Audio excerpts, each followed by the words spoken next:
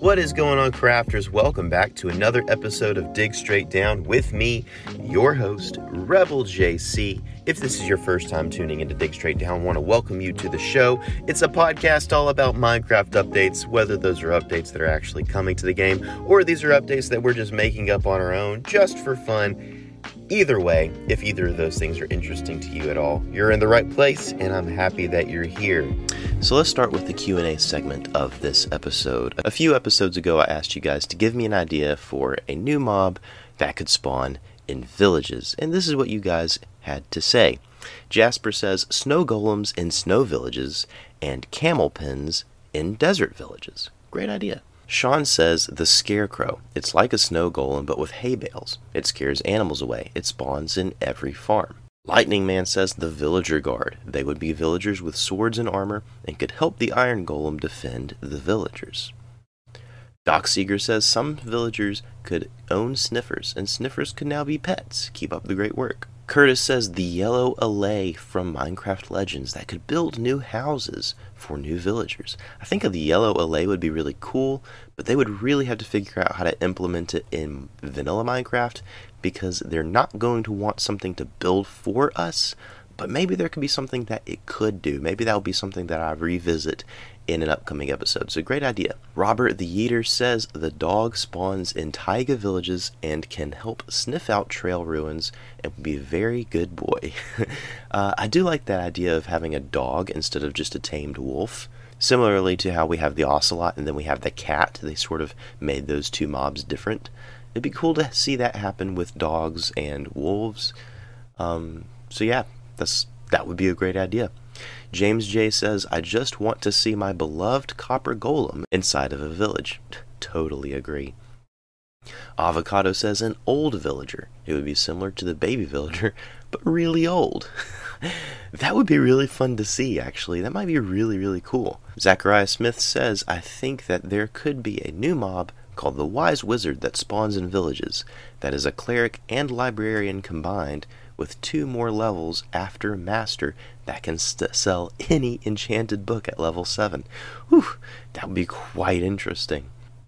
John Marshmallow says, the teacher villager, if you pay them lots of emeralds in the next town meeting, they would give villagers XP and turn nitwits into unemployed villagers. Very cool.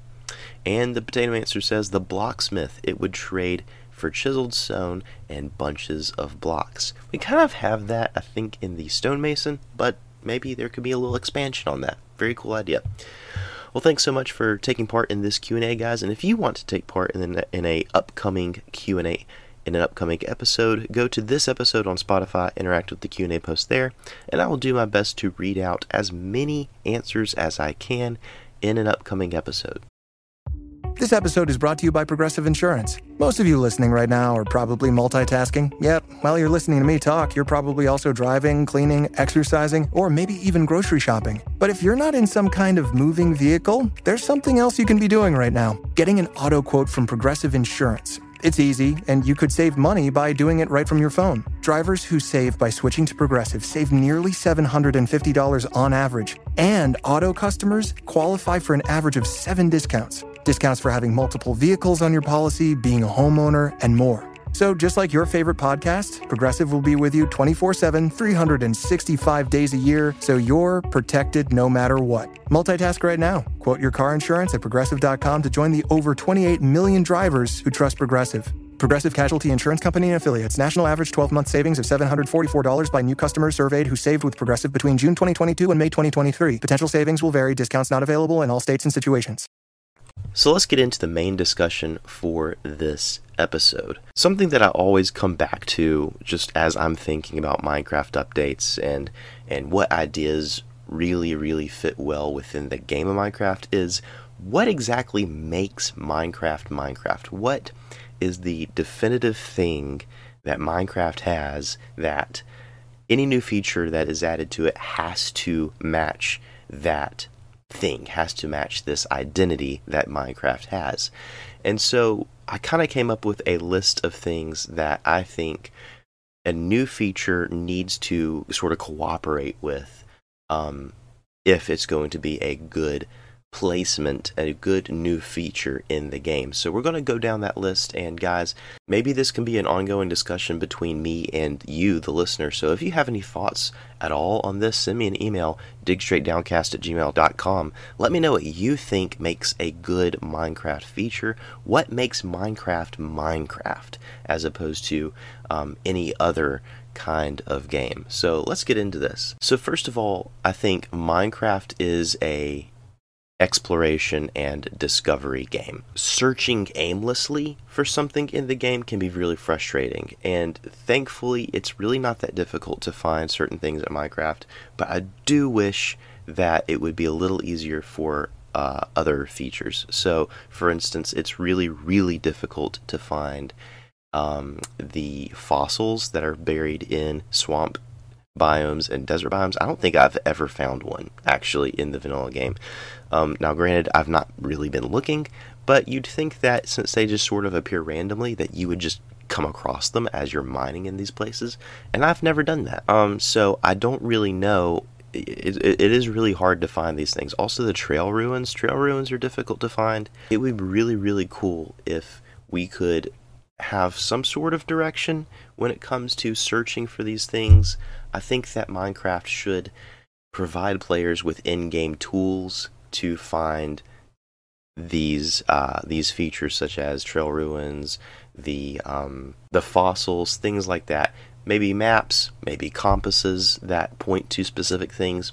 I think it would be really cool to have these sort of in-game tools. Also, Minecraft Survival is a game where risk is rewarded. So when we're thinking about new features for Minecraft, I think we need to make sure that we are balancing risk with reward, that we don't put out this crazy challenge that the player has to undergo and there's really no reward at the end of it.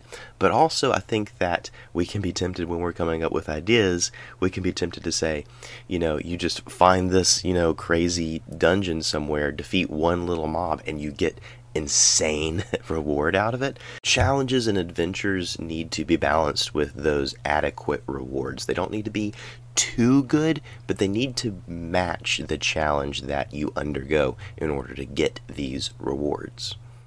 So Minecraft is also a engineering and problem-solving game. It is kind of like a puzzle in a lot of ways, especially when you get into Redstone, but even when you're just, dealing with mob farms and being able to be familiar with the mechanics of the game and knowing how to put them all together to get a sort of result. It is sort of a big engineering puzzle, Minecraft. So I think that we're going to see expansions to systems like Redstone that enable this sort of engineering and problem solving. I think that's really what Minecraft or Mojang wants us to do, is become familiar with how the game works and then know how to put those pieces together to create amazing things. And that's one of the best things about Minecraft, in my opinion. When we look at the great things that the community has created, it's because people spent that time familiarizing themselves with how the game works and figuring out how to put those things together to do something amazing. That's how come people were able to make computers in Minecraft or things like that. Just amazing things that the community has been able to do is because Minecraft is that problem-solving engineering sort of puzzle. And I think that we're going to continue to see that kind of theme added in Minecraft in future updates. And as we see new features rolling out in future updates, I think that they are going to complement and expand on existing features. Every update that we've seen has built on updates previous to it, so it's an unfolding story rather than them just throwing something completely random at us. Everything sort of has a precedent, or everything sort of has a way that it fits into the world really well.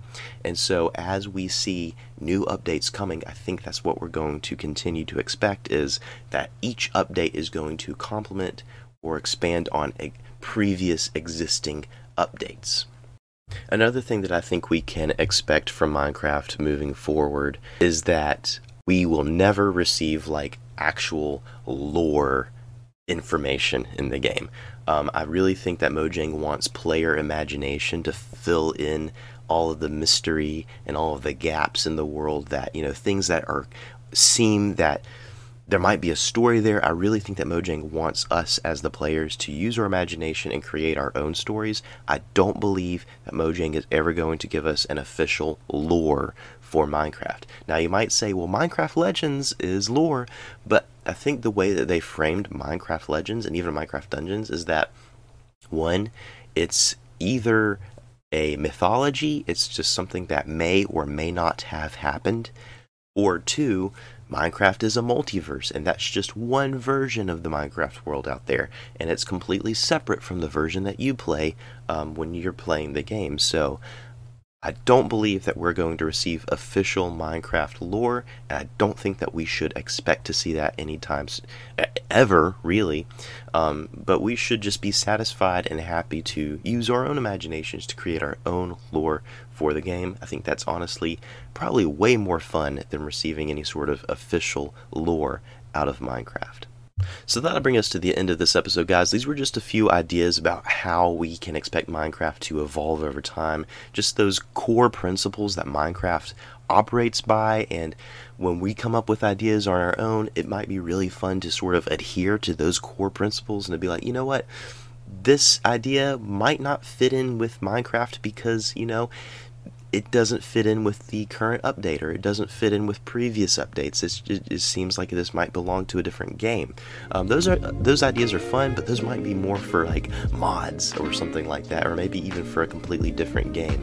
But it's really fun to understand those core principles that Minecraft operates by, and to sort of play around with ideas that connect back to those core ideas. So thank you so much for listening, and guys, if you have any ideas, questions, or comments that you want to send me, send them to me at digstraightdowncast@gmail.com. And as always, until next episode, guys, keep digging straight down. I'll see you at Bedrock.